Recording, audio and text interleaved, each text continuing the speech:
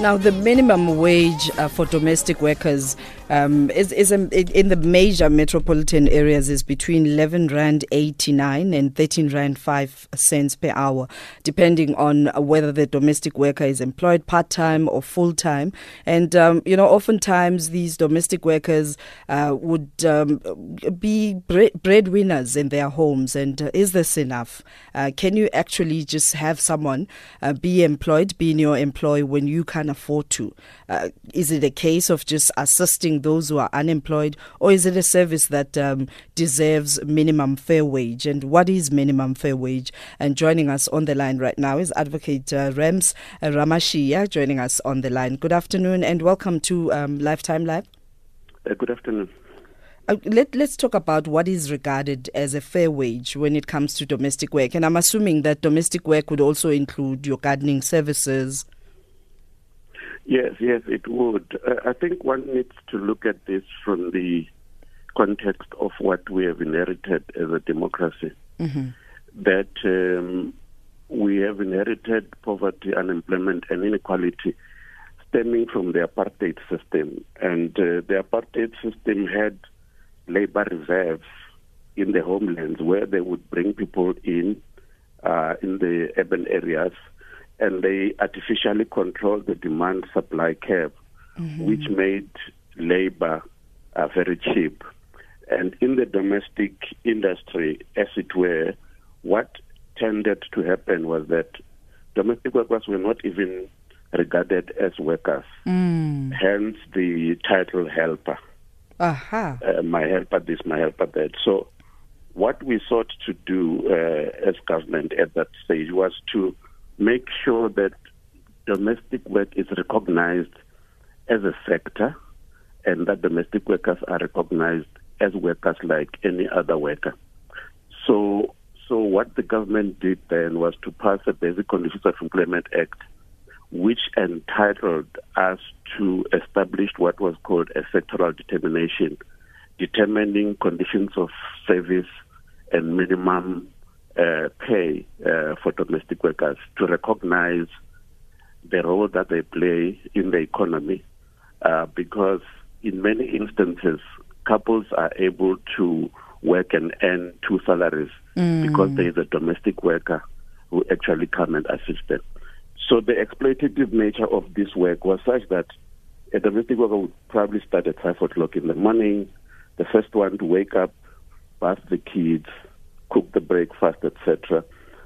And then in the evening, she will be the last to go to bed because would also have to wash up the dishes, etc., etc. So we just thought that it would be unfair that in a democracy that domestic workers are still treated in the way that they were treated in the apartheid system. So the context of minimum wage then was in order to recognize that. What we then did further was to let them be covered within the Unemployment Insurance Act so that when they lose employment, like any other person, they can go to the UIF, and claim whatever they would have contributed in that insurance scheme.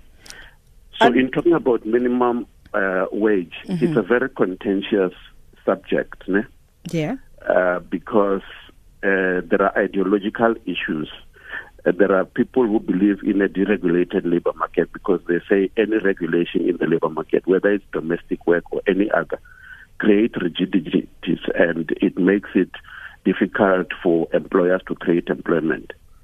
But the other end of the spectrum are those who believe in a regulated labor market because of acknowledging the fact that the relationship between an employer and an employee is inherently unequal. And domestic workers are worse off because normally it's one employer, one worker. So they can't even collectively bargain.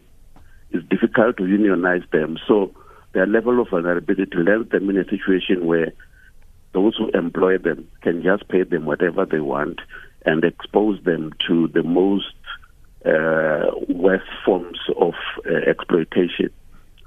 So at that stage, we thought that it would be important that we set certain minimum standards in order to protect them. And when we did that, obviously, there were a number of views expressed. Some were saying, if you put a minimum wage, a household that cannot afford that minimum wage would lay off the domestic worker.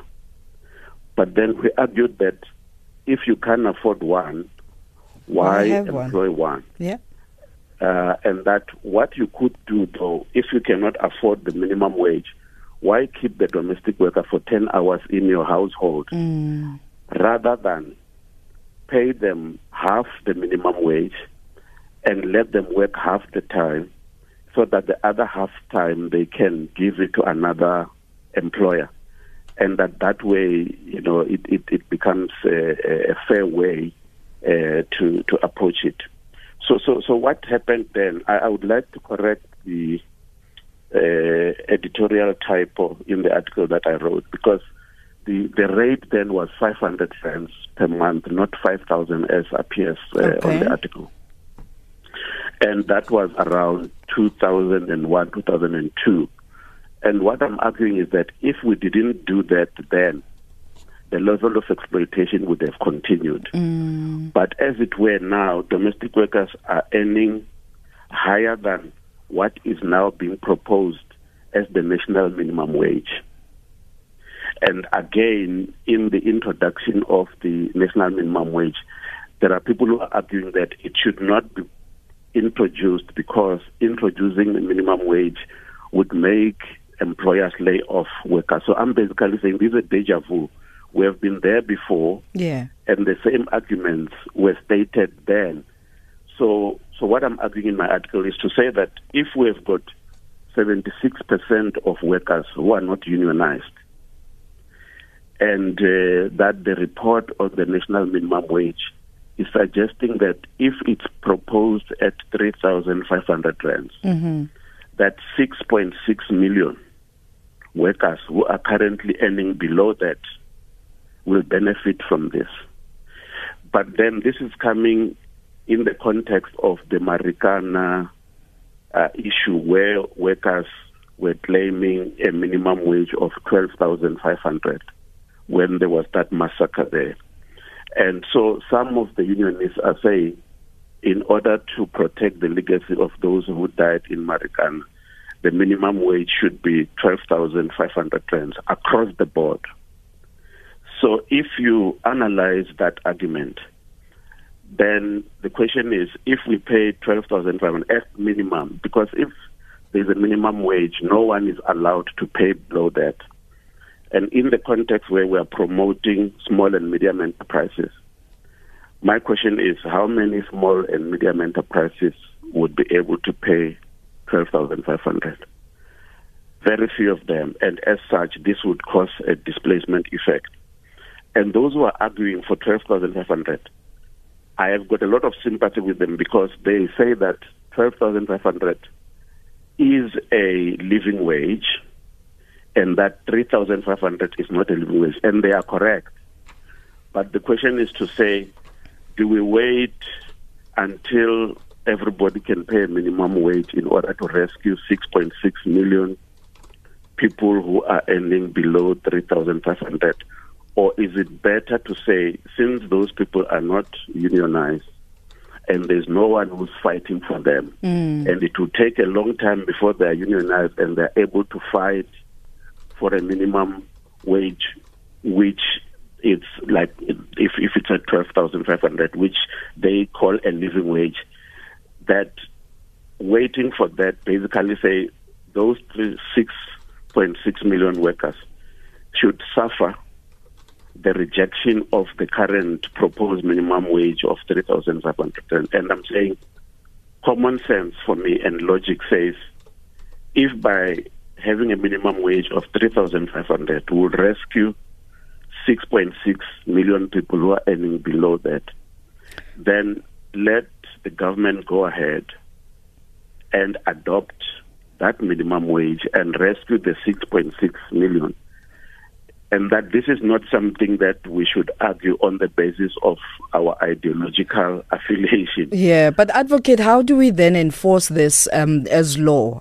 Because you quoting stuff that you've written in the past and conversations that you've started recently, but there seems to be a bit of reluctance. People are still called domestic help as opposed to domestic workers, and that to date it's still not regarded and viewed as work. So how do we then ensure that domestic workers are empowered in knowing what their rights are and that they argue? Because many of them would say, never mind the government, I'm willing to take whatever it is that you can offer. And that, further creates that environment of abuse. Yeah, no, you're absolutely right. And you are raising a very important issue around enforcement. So the first key issue, I think, is about changing the culture of work. And what the sectoral determination was meant to do was basically to change that culture, basically to say somebody that you did not regard as a worker, but just as a helper. Mm-hmm. The law recognizes that person as a worker. And the law has proclaimed certain minimum standards within which they should work and by which they should be remunerated. So what we did then was to also meet domestic workers and distribute pamphlets in different places, written in accessible language, basically telling them what their rights are, and also introducing the CCMA to them to indicate that if they've got problems of employers who do not observe the minimum wage and standards, mm-hmm. that they could go to the CCMA. And then the Labour Department also have labour centres where domestic workers who have got problems can actually go and report, and there are inspectors that are sent to go and assist them. It's not a perfect situation, but I think the intention basically was to first of all curb exploitation, and then secondly create a culture whereby if you employ a domestic worker and you read the pamphlet that explains the sectoral determination and so on, that your conscience should be able to say, hang on, I may have been paying below this because I didn't know what other people are paying, and that the government has now set a rate, and that if you decide to pay below that, you basically are yourself undermining the value of the work that the domestic worker is doing for you. And there is a limit to what the law can do, and obviously where there is non-compliance, the law should step in.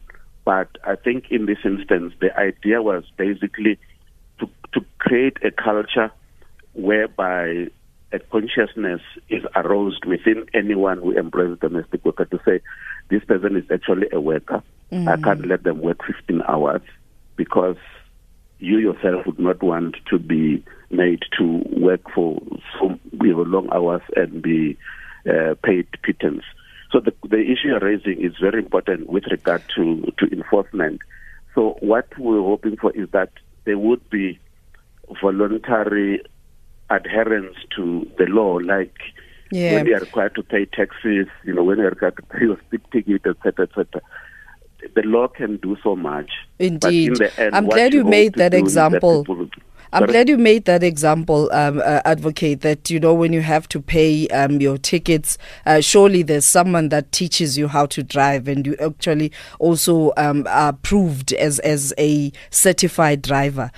Is there a way in which government, as we formalize the sector, that there could be training programs that are provided by government, that as we formalize the sector, that domestic workers themselves regard themselves as service offerers?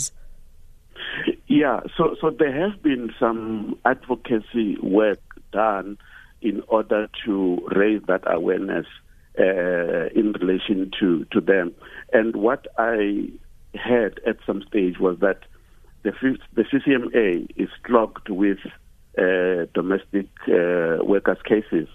And I have had anecdotal evidence from people who say that, where they would say, use township language, that domestic worker kase introelaham, the kind of thing, because everybody rights are, in that kind of way. So I think because this sector is also beginning to organize, and there are organizations like Black Sash and so on, that make it their duty to make sure that domestic workers are aware, of their rights, so that they are able to enforce that. Yeah. But my point really is that if you employ a domestic worker and you value the work that she does for you, why do you need government to force you to do the right thing? What is reasonable? But there's also and treat that person as a worker in a manner that you also would like to be treated. I think the bottom line is that we need to build a society whereby people are able to treat others, as fellow human beings, and understand that we have inherited poverty and inequality and unemployment, and that to deal with all those problems in a human rights culture, we really have to make sure that we respect the human rights of others. Advocate, I'm going to need your comment in a minute that there's also instances where domestic worker is a sole breadwinner and works for a high-profile, powerful person, like the case of the alleged abuse of Duduzi Manana, former deputy minister.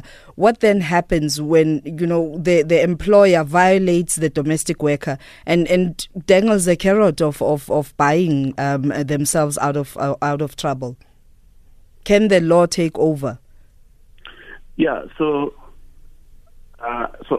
theoretically, we should accept that everybody is equal before the law, and everybody should be treated as equal. So a domestic worker and a president should be treated the same way, at least in terms of our constitution. But people who enforce all these rights and obligations are human. And that is why there are instances where there are lapses.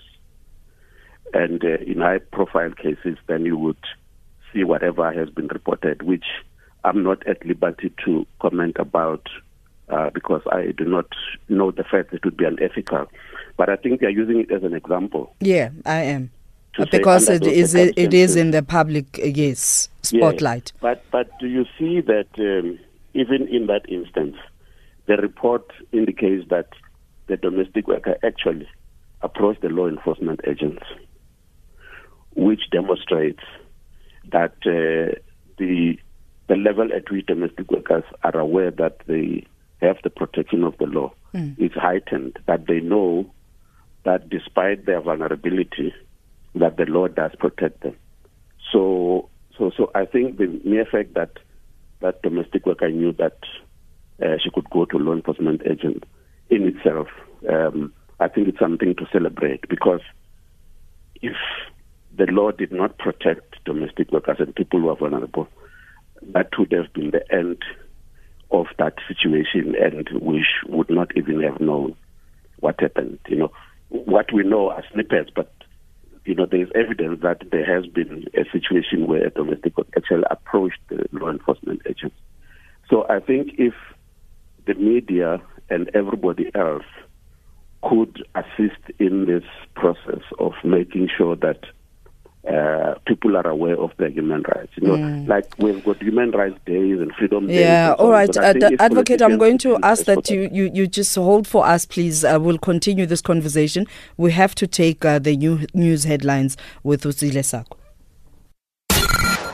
At SAFM Radio and at Positive GP on Twitter. All right, welcome to Lifetime Live with me, Crisalda Dudumashe, as we continue the conversation with Advocate Ramashia. As an advocate of the High Court in private practice, we're talking about domestic work. The current minimum wage, is it fair? Is it realistic? And we ask you that question. Give us a call. You can call us on 0891 104 207, or we welcome your WhatsApp voice voice notes on 0614 104 107. And you can also just join us on social media. We are both on Twitter and Facebook at SAFM Radio, and you can hashtag us on SAFM Lifetime Live. And we also take your SMSs on 40938, charged at 150. Continuing the conversation about domestic workers and minimum wage. And Advocate, there's a lot of concerns of people who have domestic workers as their employees. And, you know, when it comes to labor issues, should perhaps they break some of the stuff in the household, be it an iron, a glass? How does one go about in effecting, should we even call it punishment? Yeah, so all of us at workplaces are governed by certain specific regulations, including breakages, theft, etc., etc. So domestic workers are not any different in that regard. So the sectoral determination basically indicates that unless the employer can prove negligence, let's say a domestic worker bends your blouse or skirt or something. I was afraid to use the word negligence because, you know, it's very easy for people to assume negligence. And sometimes your iron is the cheapest of cheap. It doesn't really, it's not a friendly tool for the domestic worker to do their work effectively. Yeah, so if the problem is your iron, then you cannot claim that the person using it is negligent. So the iron is a tool of trade, and the tool of trade should be able to do the trade. That's it. So it's like giving a driver a car that does not function, and then it stops along the way, and then you say the driver was negligent. You can't do that. So the law does protect domestic workers from that kind of abuse. But the point that you made earlier is instructive in that whether the domestic worker knows what rights she has in relation to that. Yeah. But the law does even specify that there is a limit to how much an employer can deduct from the wage of the domestic worker in order to replace whatever the domestic worker may have broken. And also that should have been as a result of negligence. So where is an accident which anyone could make, then it is not fair that the employer, because of the vulnerability of the domestic worker, just decides, okay, I'm going to deduct 100 rand, from your wages. And I would like to indicate that if there are any domestic workers listening, that under those circumstances and when we are in doubt, please do go to the labor center. They are all over the place. Look for one and then go and report the treatment that is meted against you. And then also, if it's issues relating to unfair labor practice, the CCMA has a section that deals specifically with matters relating to domestic workers. So this protection is there. The question is those that the law seeks to protect are aware of it and whether they are using it. Anecdotal evidence suggests that they do, that the majority of them do use those services. And I think since the implementation of the sectoral determination, there has been some improvement in the lot of domestic workers. Maybe not good enough, but certainly there is some improvement. And I guess those a lot of anecdotal evidence. Those who break the law as well must be equally made aware. Thank you very much, Advocate, for joining us. That's Advocate Ramashia, who is an advocate of the High Court in private practice and former Director General of the Department of Labour. As we're talking about, is it fair, this current minimum wage for domestic work, or is it exploitation? And you give us your call and you share with us in the different social media platforms and WhatsApp notes. The conversation continue, but we're wrapping the conversation with Advocate right now. Coming up next is our words of wisdom. This one has been long coming. I know many of you have been complaining that you keep promising us things that are not happening. Here's in studio, Dr. John Tibane up next. Right now, you don't know. That's Jill Scott.